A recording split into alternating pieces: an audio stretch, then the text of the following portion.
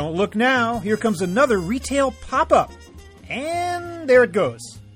Hi, everybody. I'm Bob Bowman, Managing Editor of Supply Chain Brain. And this is the Supply Chain Brain podcast.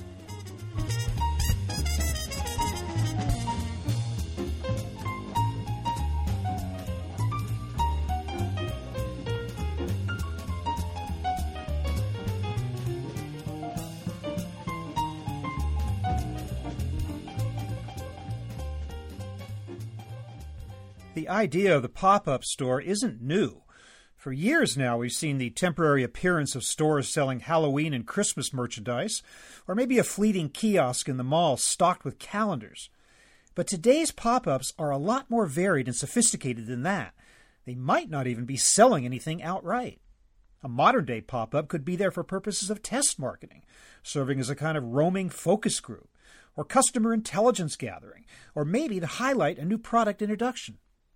My guest today is Melissa Gonzalez, retail strategist and founder of the Lioness Group, a firm of pop-up architects.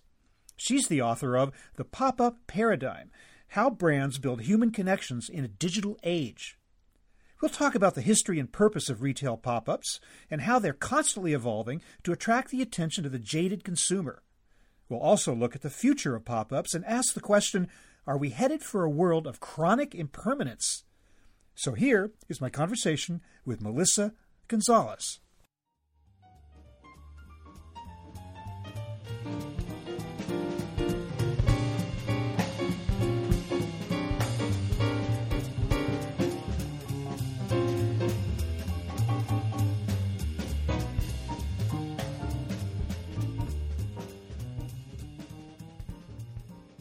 Melissa Gonzalez, welcome to the program.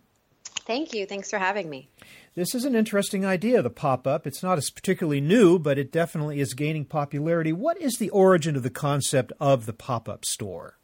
I think if you look back to the Halloween stores and Ricky's, the concept was for seasonality, and it didn't make sense for all retailers to be open year-round, but it's definitely evolved. And now there's a whole slew of reasons why brands do pop-ups. They could be testing a new market. They might have a product that needs higher level education. They're always looking to learn more about their customer, and just consumer expectations keep shifting, and they really want experience stores. So pop-ups lend themselves to that. You almost get the feeling that in some cases it was almost an afterthought. I remember, for instance, in the middle of a mall, they would throw up a calendar store toward the end of the year, which would, for obvious reasons, not hardly a permanent installation.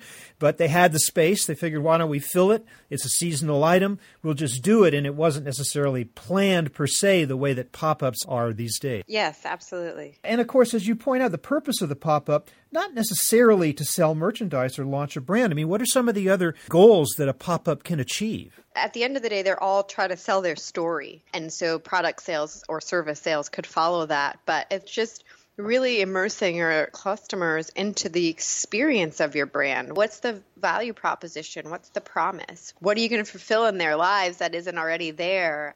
That's really kind of the direction that we're seeing more and more.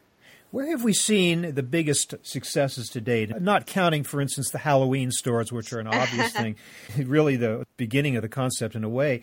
What are some of the big successes and the big hits that you've seen recently?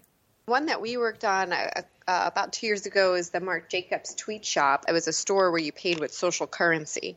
And for them, I think there was a number of reasons why it was successful. Number one, it wasn't about popularity. And for a brand like Marc Jacobs and Fashion Week in New York City, it's very coveted. And so now you had this opportunity to be a part of a brand that had that cachet, and it wasn't about how cool you were. You just had you just had the opportunity to inject yourself into the conversation, and if you did that, you got free product. So the level of engagement they got was huge, and although they didn't sell anything for money in the store, the product sales for that fragrance line really grew double digits the next couple of quarters because of all of that brand equity that they built from the pop-up store. Was that, in essence, a store within a store? Where was it located? Nope. So they actually did it in various locations across the globe, but this one was in Soho in New York City. It was a standalone storefront. It was about 2,500 square feet. And then they also did it in London and Berlin. The pop-up, by its very nature, there's an element of surprise. Yes. But at the same time, you want people to know about it. It's sort of an interesting contradiction. So how are they getting the word out these days? Is social media the absolute necessity? And could we even have pop-ups in an age without social media? It's definitely crucial, especially if you're talking about a mobile tour, like pop-up tour. Follow us on Twitter to see where we're going to be next is everything. But at the end of the day, it really depends on your customer and what platforms they use. I think more and more social media has become universal even beyond the millennials, but it's really about knowing the right platform. So is it Facebook? Is it Snapchat? Is it Instagram? And really engaging the key influencers early on and let them be the brand evangelist for you and get them excited about the pop-up and push it through their channels. And, traditional media is not dead. So you're definitely going to want to hit your local top-tier publications to get the word out to them as well. Is there a similarity between the pop-up store and the pop-up event in that you also want to kind of introduce an element of exclusiveness? You want customers to think that they have, maybe they're loyal customers, they get the word first, they're in some kind of a loyalty program. So there is that, if not actual exclusivity, at least the illusion of it to draw people to a pop-up? Yeah, for sure. That whole feeling of I have a limited time and I have to have it, the sense of urgency that pop-ups create is definitely a key factor in making it more successful. So the modern day pop-up, how does it differ from its origins? What is like the cutting edge pop-up look like today, and what are some of the interesting elements that have been introduced to it recently? I think technology continues to evolve consumer expectations, and it also continues to enable different level of integration of the online, offline channels in a physical store. And that's what you're seeing more and more. So it's allowing brands to kind of rethink inventory. And if they could keep the store fully experiential and they can lessen that touch feel gap, they don't necessarily have to have full inventory in the store. They have partners like a Lyft or Postmates or just local warehousing where they're saying, okay, come in, experience the brand, and then we'll get it to your door within 24 hours. So that's definitely evolving what needs to happen and what size footprint brands are needing in order to have a retail presence. And then just the integration in general is allowing brands to learn a lot more. So there's integrating social media and that helps with brand awareness and marketing. You create these Instagrammable moments in the store and everybody wants to share on their social channels, and that helps grow awareness. But then you also have the opportunity to learn with door counts and heat mapping and interactive mannequins and all of this stuff. So it's really empowering retailers to learn more, but in turn give the customers a better and more personalized experience. With all that in mind, it seems that one of the advantages of a pop-up is that there's really minimal risk in terms of you're not committing that much in terms of inventory or in terms of commitment to a retail space. So I guess that is an advantage, correct? Absolutely. It's an advantage for sure. I mean, at the end of the day, you still have to think through your goals and you have to align the mindset too of is this budget coming out of marketing? What kind of ROI do I expect?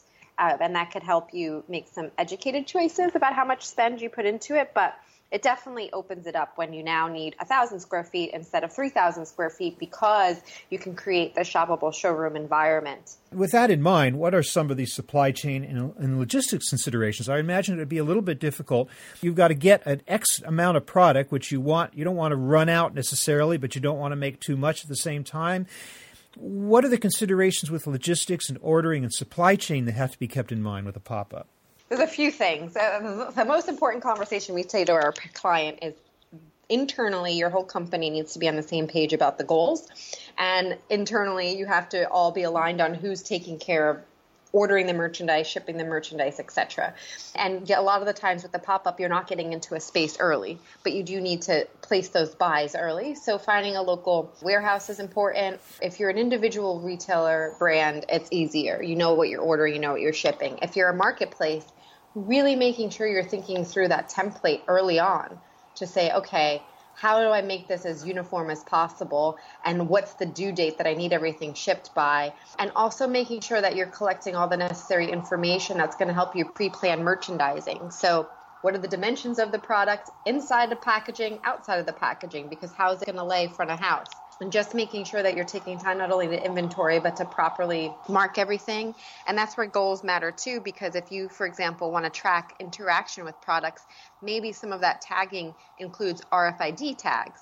So you're collecting data as customers are picking up your products. You really want to think about all that stuff as soon as possible because it'll impact the preparation of your inventory.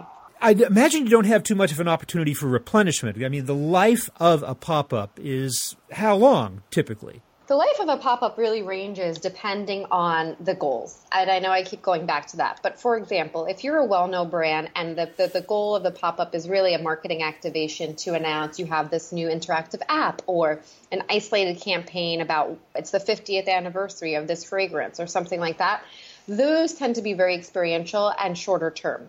Few days, 5 days, 4 days. They're not really testing market. If it's a brand that's really they're launching for the first time, they're testing market, they're educating, they're testing a partnership, those tend to be longer. So anywhere from like 1 to 6 months. And I'm starting to see brands more and more pushing closer to staying open longer just because they're realizing it to do it right. There's a lot of upfront cost, and they want the opportunity to make back that ROI. Again, with the short life cycle of a pop-up, it doesn't give you much time to get information of value with respect to your customers, does it? Or to assess the popularity of your brand on any basis other than that very short time in which it was exposed to the public. So I'm wondering how you measure the success of a pop-up or how you acquire enough customer intelligence given the fact that you're not going to be there that long. The longer you stay, the more accurate that's going to be. You don't have skewed data, but that's why it's great that technology continues to evolve. So there's a lot of points within the store that you could allow you to learn. There's the creating those Instagrammable moments. You can learn a lot about what will give you marketing ideas going forward based on what are people gravitating to? What are they saying about your brand where they're posting? What's surprising and delighting them? What product is there? Is everybody posting the red shoe? And what does that mean? So there's that qualitative data you'll get. There's the data you're going to get from your POS and understanding, the busiest times of days for sales and how many products per purchase and what's the average cart size. And then there's empowering your store staff, which I think a lot of brands are still ramping up to learn. They are also sources of information for you and really training them to help you learn as much as possible. You can learn a lot about buying habits of your customers. Do they come in alone? Do they come in with a family member? Do they shop with their girlfriends? And that can give you ideas of how you're going to market to them going forward. And then if you're there a longer time, you're going to change out your window display. How does that impact interaction and people coming in? Door sensors will allow you to track door counts. And if you have the budget for it, you can also have sensors throughout the store. So you could do some heat mapping analysis to understand where people gravitate to. So if you do have another store or maybe a different space or you stay there longer, it'll give you some ideas of how you might re-merchandise the layout based on the customer traffic flow within the store. And then you go from there. You talk in the book about the use of artificial intelligence and beacon technology to serve customers once you are armed with that type of knowledge. Talk a little bit about how that figures into the pop-up world. Sure. It's tricky because a lot of it depends on how well you communicate to the customer and how willing your customer is to opt into these experiences. So a customer still has to opt in order for you to deliver those messages through beacons. But if you've clearly demonstrated to them, hey, we have a benefit to you if you opt in, now you've learned a little bit about me. Maybe the last couple times I was in the store, say we're in a supermarket. The last couple times we went into the store, I always bought pouches for my daughter. You can tell me which ones are on sale proactively to get me to buy more. So it's a great way to re-engage, to make me feel like I have a personal connection, to upsell me, and to just make it feel like I have more of a one-on-one shopping experience happening even if I'm in a big store. What lessons have we learned in the modern age of pop-ups in terms of what works and what doesn't work? I mean, obviously a lot of this is new stuff and you only learn through experience. So could you talk a little bit about maybe some failures and some hard lessons that retailers have learned in pop-ups that didn't work in the way that they were expected to? Sometimes it's just an element of market fit. So I've seen a couple examples. I've seen some that have failed and then came back stronger. I talk about that in my book. There's a brand who she was designing for women out of college. She had short hemline. She was going more sexy. She was at a high price point, and there was a bit of a disconnect because that customer wasn't looking for that kind of product. But because her pop-up was in Midtown, she stumbled upon another customer that she never thought of, who's well-traveled, discretionary income, wants dresses that are easy to put on, reliable fit, and if she finds it, she's willing to buy it in multiple colors. So she went back to the drawing board after being upset from that first pop-up, redesigned her dresses, rethought about positioning and pricing, came back a year later for a 1-month pop-up and broke even the first week. And she has since grown her business from that. So she really took the time, once she got over being a little sad about it, to learn, okay, this wasn't a fit for this market, but I found a new market that I actually think I could design really well for. How am I going to pivot my business a bit to serve that market? So I think that if a brand can do that, that's really valuable. I mean, these pop-ups essentially serve as huge focus groups that are giving you data. Yeah, that's the real value, isn't it? Yeah, as opposed to any kind of more permanent thing that a permanent brick and mortar or an online merchant would seek. What about the possibility, so far it seems we've been talking mostly about physical store type pop-ups. What about the possibility of online pop-ups, websites that show up for a temporary time, or deals or within particular stores within stores on websites? Is that also a phenomenon, or might it be in the future? Yeah, I mean, store-in-store in a physical space is definitely more and more what you're seeing. And I think co-retailing is more and more what you're seeing, integrating a service-oriented company with a product-oriented company. So you see a lot of cafes in the middle of a retail store, et cetera. As far as the digital online, I mean, it could work. To me, they call it a pop-up, but at the end of the day, it's a flash sale. And I don't know how much it satisfies that experiential touch-feel gap that we're really getting out of having a brick-and-mortar space. Do you think that there's the danger in the future, if we see enough of these, that consumers might eventually tire of the concept? And how do you keep it fresh? And because it's not novel anymore. Absolutely. I do think that, and I tell clients all the time, it's not enough to just say I'm doing a pop-up. When we first started in 2009, it did have that kind of mystique, what's a pop-up? I think to keep it successful, it's important that there's a very clear curation and storyline of your store, of your pop-up store. So it does feel special and unique, because whether it feels fatigued or not, when somebody walks into a pop-up shop, they definitely walk in with a different mindset than if they walk into a department store that's there year-round.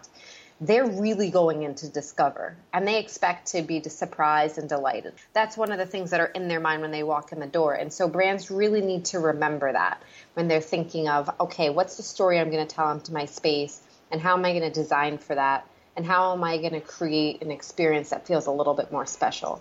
Melissa, how did you become interested in this concept? What was your first experience with a pop-up, and how did it kind of become something that you felt was worthy of a book? By accident. I had left Wall Street at the beginning of 2009 to pursue a more creative field. At the time, I was working on a trading desk, which was my right brain, and I was producing indie films, which was my left brain, and I really wanted to pursue more of that creative avenue.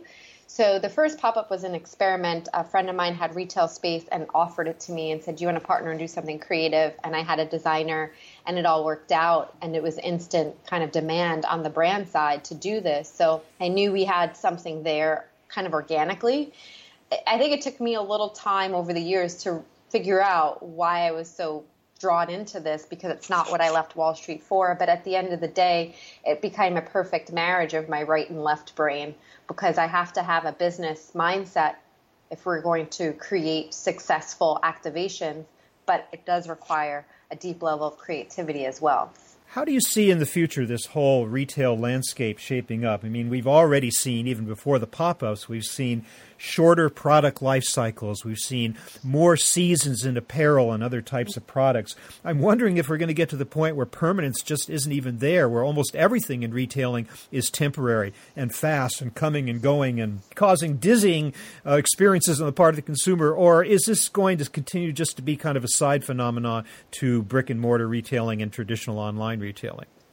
I think it's just going to continue to evolve. It hasn't found itself yet. I mean, it's in some senses it's cyclical. So if I think about when I first started, pop-up on the real estate side were kind of just due to the fact of financial reasons, right? And landlord open-minded. Now you're seeing a big shift on the development side and the retail side of brokers understanding, okay, we need to develop relationships with these e-commerce brands. And some of our cost of acquisition will be signing these shorter term leases so we can kind of date a little while before we marry. And I think that there's enough businesses that are shutting down and a lot of these companies that don't have in their pockets addresses that they could just write off as marketing expenses. On the other side, e-commerce is getting very saturated, so they need ways to differentiate themselves. And physical space is allowed to do that. But the more and more we integrate the evolution of technology with what brands are wanting, the more and more just the way that they're using physical space is going to continue to evolve. And you're seeing it in all levels. For example, you go to manufacturers now, they have magnetic flooring because they're building for modular design. And they're like, okay, we'll put down PVC, and then you could put a wood floor one day and you pick up that magnet and you could have stone tiles the next day. So across the board, they're doing it. But I don't think brick and mortar is going to go away. I just think that people are going to continue to approach it in a more and more creative way. The book is called The Pop-Up Paradigm, How Brands Build Human Connections in a Digital Age, revised and expanded, second edition, by my guest, Melissa Gonzalez. Melissa, I want to thank you so much for being with us and explaining the phenomenon of the pop-up.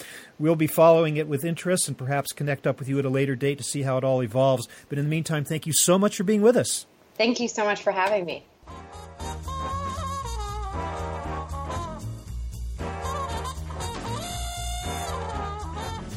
That was my conversation with retail strategist Melissa Gonzalez, talking about the phenomenon of the pop-up shop. We're online at www.supplychainbrain.com, where we post a new episode of this podcast for streaming and downloading every Friday. You can also read my Think Tank blog, watch thousands of videos, and access all of our other content, including the digital edition of our magazine. Look for us on Facebook and LinkedIn, and follow us on Twitter, @SCBrain. You can also download and subscribe to the podcast on iTunes.